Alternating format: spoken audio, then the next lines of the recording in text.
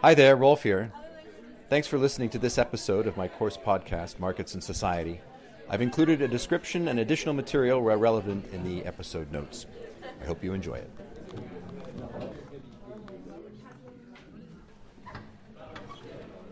Okay, boys and girls, you know the drill. Computers, digital devices of all kinds, away. Ears and minds engaged, or just sleep quietly. Okay, so we are today going to look at the Cooler Ring. In order to do this, we want to remind ourselves of some of the theory that we saw last week, because we're going to see it resurface in practice. So I want to quickly go over some of the things that we saw with respect to Polanyi and with Marx. It won't take us very long. We noted that the Great Transformation that Polanyi talks about, what actually is being transformed in the Great Transformation, it is the market.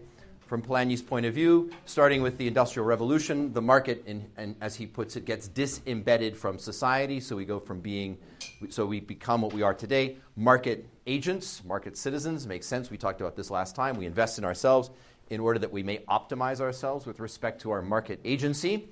But the way that we have to see our lives is obviously then through a market logic. The market operates above us, right? We rely upon the market in order for us to keep ourselves alive. And as he points out in the broad strokes of human history, this is a very recent phenomenon. Generally speaking, societies have not constructed economies, the purpose of which is to place at the top of the economy a market for the distribution of capital, goods, resources, etc. Instead, as he points out, man's economy as a rule has been submerged in his social relationships.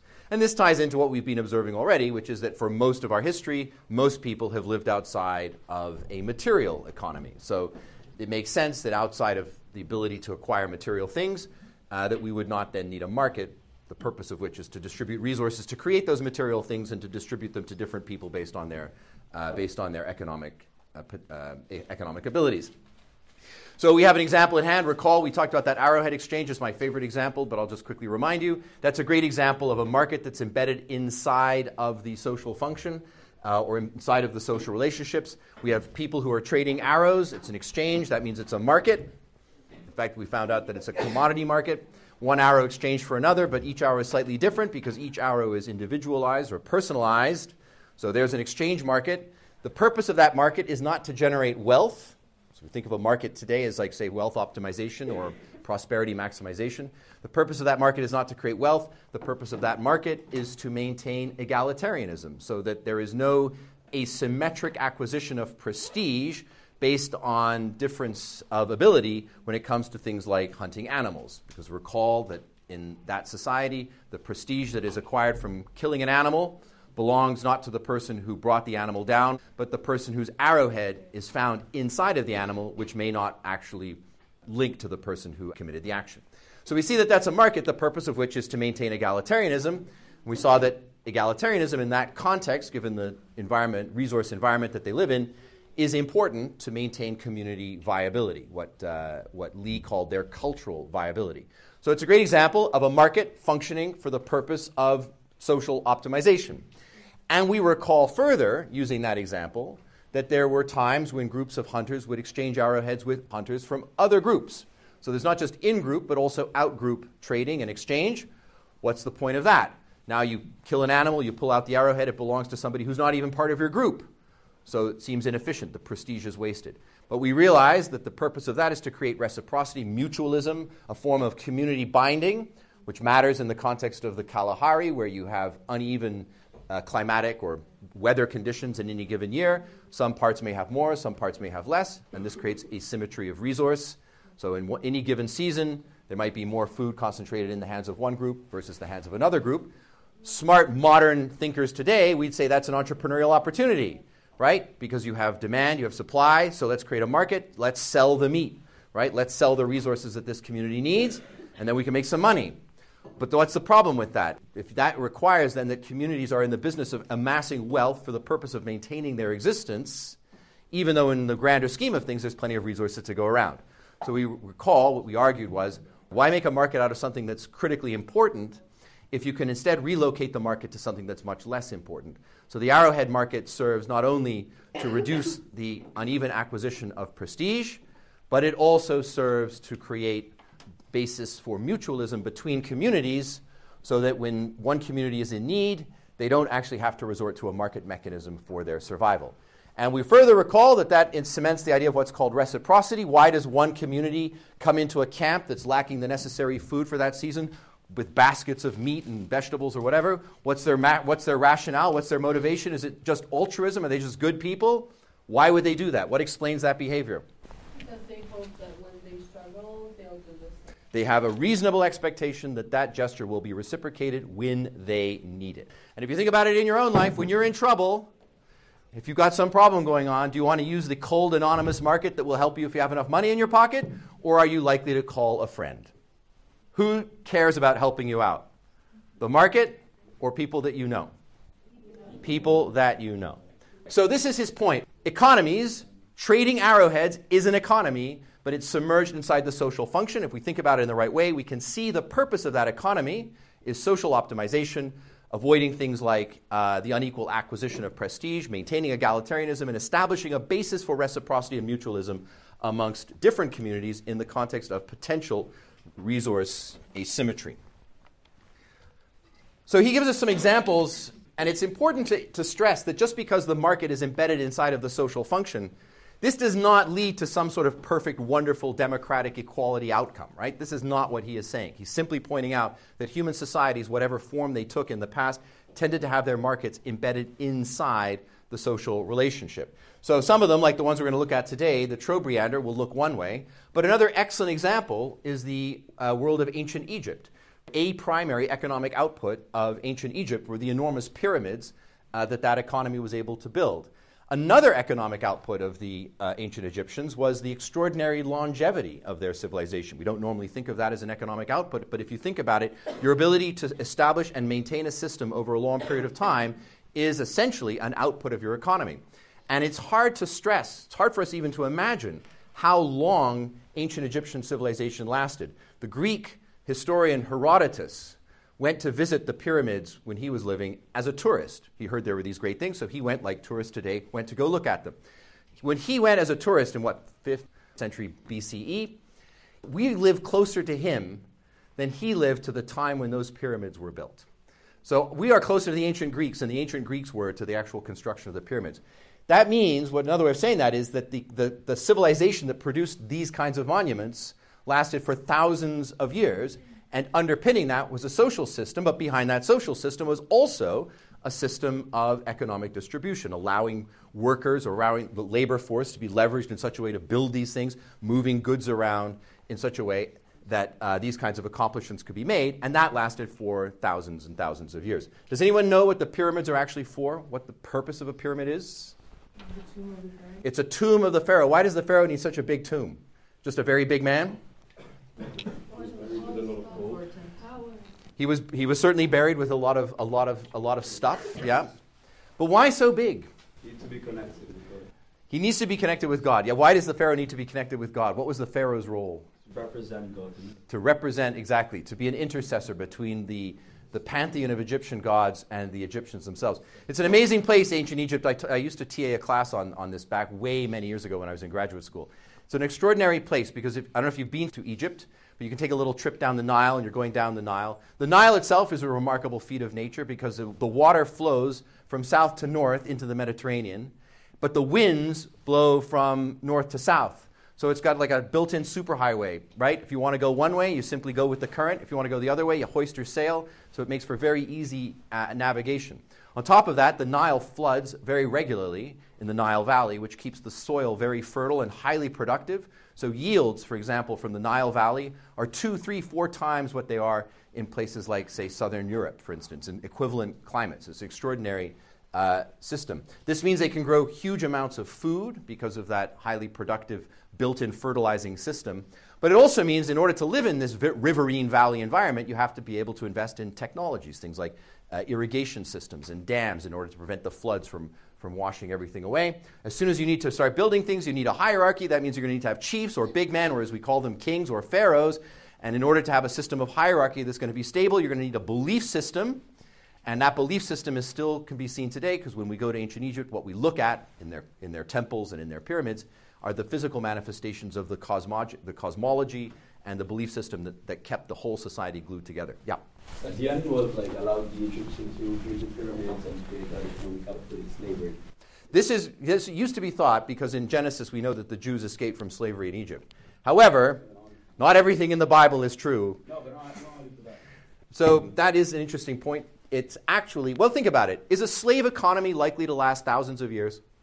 Romans. Yeah. The Romans did not last thousands of years. They lasted maybe 700 years. A good long time. But think about it. Is a slave economy a stable basis for a society? No, but over the centuries it keeps reoccurring. So Slavery as an institution is a recurring. Apparently, human beings, yes, when they see other human beings, sometimes they think person and sometimes they think property, and you never know where that's going to fall. That's true. But in fact, no, it was thought indeed for a long time that the pyramids were built with slave labor. But now it is understood that in fact it was not built with slave labor. It was built with something that we call corvée labor, the same labor that we used to build the cathedrals here in Europe, which was labor owed to the state, essentially, or labor owed to authority. And the idea was that if you were a peasant farmer in Egypt, you would have to contribute a certain amount of labor and also material to the state in order to maintain this apparatus. Essentially the same way that we contribute to the state today in paying our taxes. Same kind of idea, except their taxes were owed both in food, grain, as well as in labor, so taxes in kind. And we know this because we found the workman villages, and in fact we found quite a lot of records that document the labor structures that were there. They had a currency in Egypt, but they didn't have the kind of money that we think about. What do you think workers were paid in ancient Egypt? Grain. That's good. That gives them their bread. Wants them to wash it down with, right? Like you're out there a hot day slaving in the sun, what are you going to want? Piece of bread and what's water? What's better than water? Beer, exactly. So bread and beer was the basic salary of workers. And when you look at the tabulations, they have these structures of who does what and how much bread and how much beer do they get. So it was a little microeconomy built around that. Yeah. in which year? Well, the pyramids were built about 5,000 years ago, 5,500 years ago, so 3,000, 3,500 to about 1,000 BCE. They had beer. Yes, beer is very ancient. How can man live without his or her beer? Come on. Anyway, all this to say, Egypt is one of the most unequal societies. The pharaoh had enormous concentrations of power. Literacy was confined to only a very small elite. They had a temple class. So it's not like this idea of a market being submerged inside the social relation necessarily means that people had good lives or that there was egalitarian structures. But it simply means that when there was trade of the resources being produced from the Nile Valley for the purpose of supporting the state, the function of that trade was to support the larger structures that made that society viable, and not just viable, but viable for many thousands of years, as we see evidenced in the archaeological record. So this is the point then that he wants to argue, is that there are these different models for how we distribute goods using a market that's submerged inside the social function. And broadly speaking, he divides them into two. One is reciprocity, and the other is redistribution. Reciprocity, broadly, not always, but broadly, refers to communities that are generally somewhat smaller. And that's the kind of economic exchange that we find inside, for instance, the Arrow exchange system. That market is designed to help anchor or cement reciprocal exchange. The other alternative is you bring all of your stuff to one place, and then somebody distributes it out, and that's the notion of redistribution. Either way, whether reciprocal or redistributed, the idea is that the purpose of economic activity is to support the social relations of the society in which it is found. Once the market becomes disembedded, once you move into a material economy, you can see that you can then rupture that fundamental logic. And no better example to hand than the experience of our good pal, a person like you and me, someone who cares about you personally. I refer to Jeff Bezos. And his wife, or should I say his ex-wife, Mackenzie. So Jeff Bezos uses his money to do what? Hair transplants, some not very obvious facial surgery, makes himself look good, right? What else? Do you think he has a yacht? Yeah. Lots of nice houses. He went to space, right? He built talking about megapriapism, he built himself a gigantic, suggestively shaped object, put himself inside of it, and blew himself up into space, yes? Exactly. So, let's call them ego-driven projects. Spending his money, my name is Jeff, I like to spend money on me, kind of thing. So he was married to this woman named Mackenzie. She's largely credited with being at least partially, if not at least half, responsible for the success of Amazon, because she's the one who helped set it up back in 1998 or whenever it got started. Anyway, they divorced, so she got half of all the Amazon billions. And Mackenzie, and I'm drawing a blank on her last name because she doesn't go by Mackenzie Bezos anymore. But she is going to be, if she isn't already, one of the world's leading, probably the leading philanthropist, because she's taken all this money and she's simply giving it away. I made all this money and I don't want to hang on to it. I'm not interested in blowing myself up into space or acquiring mega yachts and so on. So she's making endowments to colleges and funding NGOs and all these other kinds of initiatives. Two very different ways to think about what you can do with surplus resources. You can acquire it for yourself, hoard the wealth, and sort of live a very good life, or you can return it back in this sense. Well, in our context, to translate this back into Polanyi terms, someone like her with a lot of money, or to be honest, someone like Jeff Bezos, who acquired all this wealth, that's certainly possible inside of pre-modern societies. But once you've acquired that wealth, what you don't do is hold on to it. The function of acquiring wealth includes, by extension, by necessity, a redistributive mechanism. You acquire wealth for the purpose, then, of redistributing it. But that's not some kind of communism. What do you get in redistributing your wealth? What do you think you get? Well-being of the society. Secure social well-being? Could be. But that's not what you get personally. Recognition, and if you get enough recognition, who do you become? Famous, powerful, exactly. If you think about it, in a pre-modern, pre-monetized economy where what your wealth is counted is like agricultural goods and so on that are going to spoil, it makes a lot of sense that when people are bringing you this stuff, you have a big feast, you hold a free dinner for all of your friends, because otherwise it just goes to waste. But in so doing, you acquire prestige, you acquire power, you acquire authority. And that is genuinely a social relation, as opposed to having a gigantic house living inside of material comfort. So this is the Polanyi's point. In the ancient past, that's what got transformed. We don't live inside of this kind of market logic anymore. And so the two systems that we'll see very quickly is you can have reciprocity, where you have a world of resources. Inside the group, you'll have a sharing economy, or some kind of system of distributing resources amongst the group. And then between groups, you'll have these mechanisms of reciprocity. They'll typically they can be egalitarian, they don't have to be egalitarian, but the idea is that one group reciprocates with another group outside of a market logic. They're not doing it for the purposes of maximizing wealth, but instead for maximizing social outcomes. Or similarly, if you have a redistributive system, typically you'll have some head person inside of the society. Let's call them a chief. The chief is owed tribute. You have to give money to the chief. The chief doesn't hoard it, doesn't hold on to it, but instead distributes it back out to other people. The pharaoh was paid huge amounts of money every year, resources every year in grain.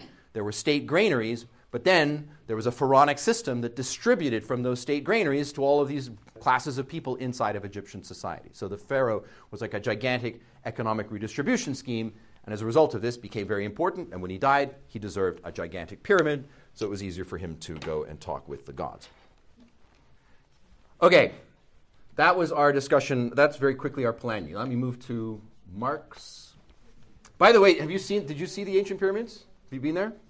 No, unfortunately no. Are you planning on going? Yeah. When you go to the ancient pyramids, there's something very interesting. They dug it up a little while ago. It's called a solar boat. It's literally a boat next to the pyramids. What was it for, do you think? Why would they build a boat right next to the pyramids?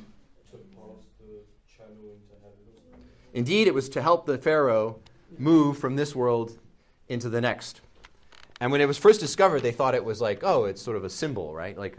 But then there were those supplies on the boat.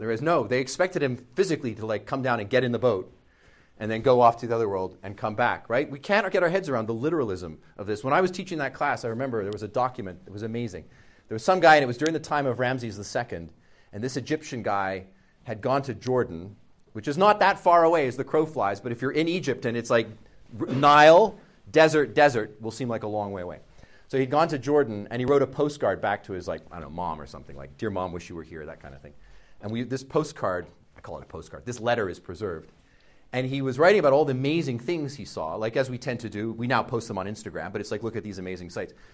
You will never guess what the most amazing thing was in Jordan that he encountered, right? Like, there were lots of mind-blowing things, but one was just mind blown when he found it when he went to Jordan. It was the sun. he had always assumed that the sun was a specifically Egyptian thing, right? Like, comes up this way, goes over the Nile, sets over there. Clearly an Egyptian artifact, right? The Egyptian god. And he goes to Jordan, he's like, fuck, they have the sun too. How's that possible? Blah, blah, blah, blah, right? Was never the same afterwards. Years of counseling. Okay. Let me remind you about Marx, because we're going to be using both the Polanyi and the Marxist framework. Okay, so let's quickly remind ourselves what we said about Marx, because Marx made the observation, Polanyi wrote after Marx, but they kind of go together, right? Which is that the modern market, the market society that we live in, is in the business of producing commodities. So our prosperity is measured in terms of material consumption, and the material things that we consume are commodities. We might extend it to non-material things, like vacations, in a sense, are a form of commodity.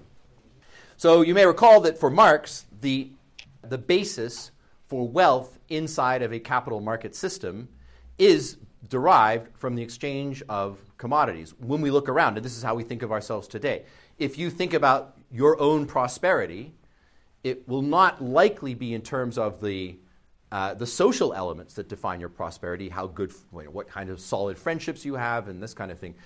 That will be important to you. But in terms of what we think of as prosperity, remember that the comparison between the Stalin's objectively low standard of living of people living as hunter-gatherers versus our objectively high standard of living, that what your definition of prosperity will be, how big is your house, and is it in a nice part of town? What kind of car do you drive? What kinds of shoes are you wearing, right? So in other words, we're thinking through through the lens of the quality of the material consumption that our socioeconomic status permits us. That's our concept of the prosperity that we afford ourselves. Self-evidently, that's an example of the kind of human thinking that emerges when you disembed the market from its social relations, from its social function. So no longer are you thinking my prosperity is measured by how many close relationships I have, but instead through this material lens. And I want to be clear, there's nothing wrong with that. It's just the function of this transformation that's taken place. So for Marx, however, there is a problem in all of this, and that was because in this concept of commodities, we have lost sight of what creates the value that underlies this prosperity. Recall he talks about the use value and exchange value. For something to be a commodity, you have to both be able to use it and be able to exchange it. So every commodity has a use and exchange value, and within the exchange value it has the equivalent in relative form, which is essentially the expression of its proportionality, how much of commodity A for how much of commodity B, which gets us into a mindset in which we're thinking constantly of what we can make, what we can produce, in terms of its relative value to something that somebody else can produce. I can make a table, and instead of just seeing it as a nice object for me and my friends to have dinner off of, I can also see it as the equivalent of 4 chairs that someone's falling out of at the moment. And that's the notion of this equivalent versus relative value. So the commodity ends up with these two forms in the Marxist terminology: the natural form, what it's for, eating dinner off a table, and the exchange form, what can I get for it, right?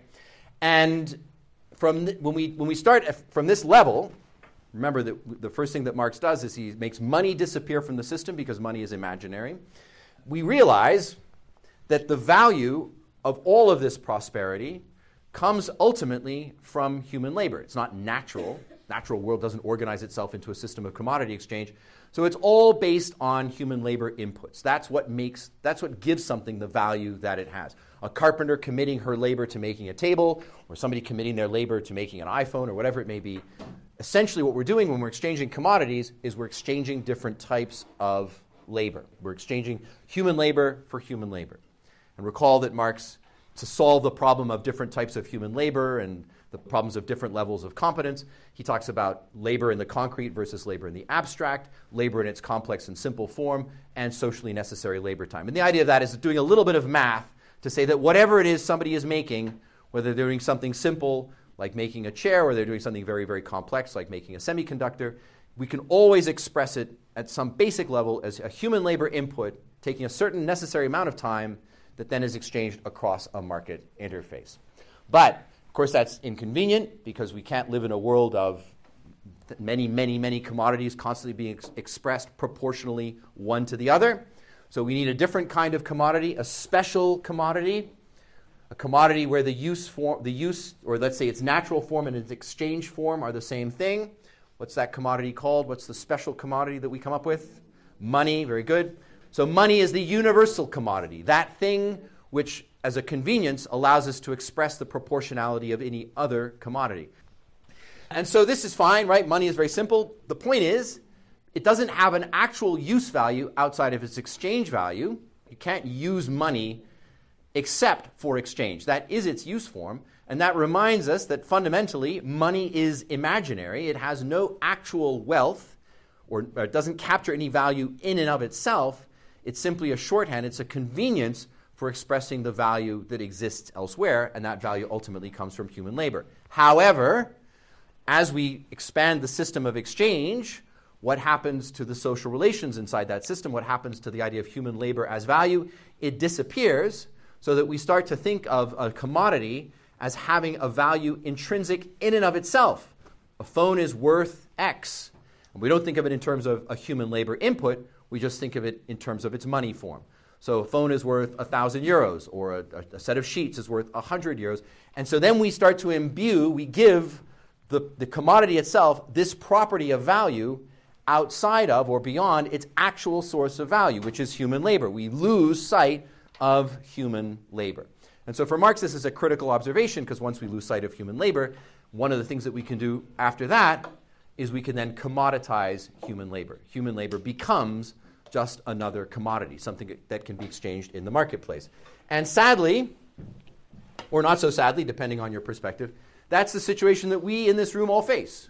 We all exist in a world of commoditized labor, right? We all have to go and exchange our labor for a wage in a marketplace, and that market works best when our labor is substitutable or replaceable. How much modern innovation is committed to the idea of reducing how many people you need to make something, because in order to get people, you have to pay them, and that entails cost, that reduces profits, etc. So this is the problem for Marx, and we finished up with that little experiment last time.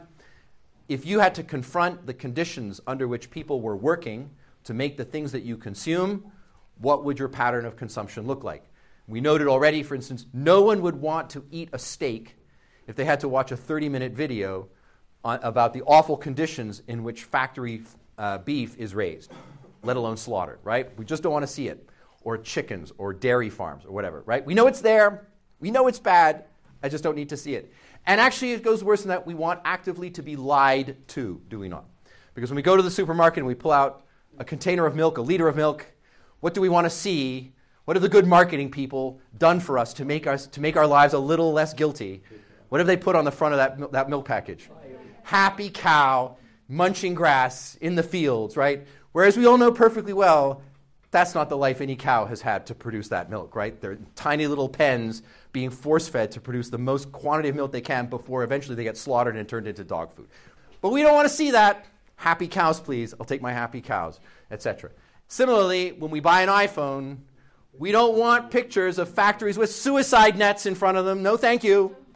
If I have to put a picture of somebody like making an iPhone, I'll take some nicely dressed engineer with her lab coat and maybe some friends, smiling, happy, relaxed, etc. Right? I know it's not true, but be honest, it's just easier for me that way, right? So the point is, because we don't have to come into contact with the human reality of the value source, this allows the expansion of a material economy to take advantage of the asymmetries that exist inside of different jurisdictions. Western consumers can use Western purchasing power to buy products that are made outside of Western values. And that allows us then to expand our level of prosperity. And that makes a lot of sense if you're thinking about your prosperity not in terms of human suffering, but in terms of material wealth. How many things can I own for the amount of money that I make? So the fetishism that Marx identifies at the end of that first chapter, a concept which he doesn't define very well even for himself. He never returns to the topic across the remaining 3,900 pages of the book, and is, I think, an idea he had. He put it in and then he didn't really know what to do with it. But I think, is my reading of it, that what he's saying is, because at the time he was writing, there was a lot of literature around the so-called fetishism of primitive tribes. We noted that in this context, a fetish is not some sort of sexual kink you may have. A fetish means imbuing something with a property that it does not have. And we gave the example of somebody who kneels before a cross. A carpenter can make a cross, right? As soon as I hang it in a church and someone comes along and then bows before it and offers up prayers to God, that's an example of fetishistic behavior, because the cross has a meaning based on the belief of the person who's viewing it. Doesn't make the meaning any less real, but it's creating a property inside the object that the object itself does not have. So for Marx, the idea that we say that a good is worth a certain amount of money, the re-expressing the value of the good through its money form, for Marx is a fetishized relationship with commodities, because we're giving it a value that it doesn't really have. The real value is actually the human labor that goes into it.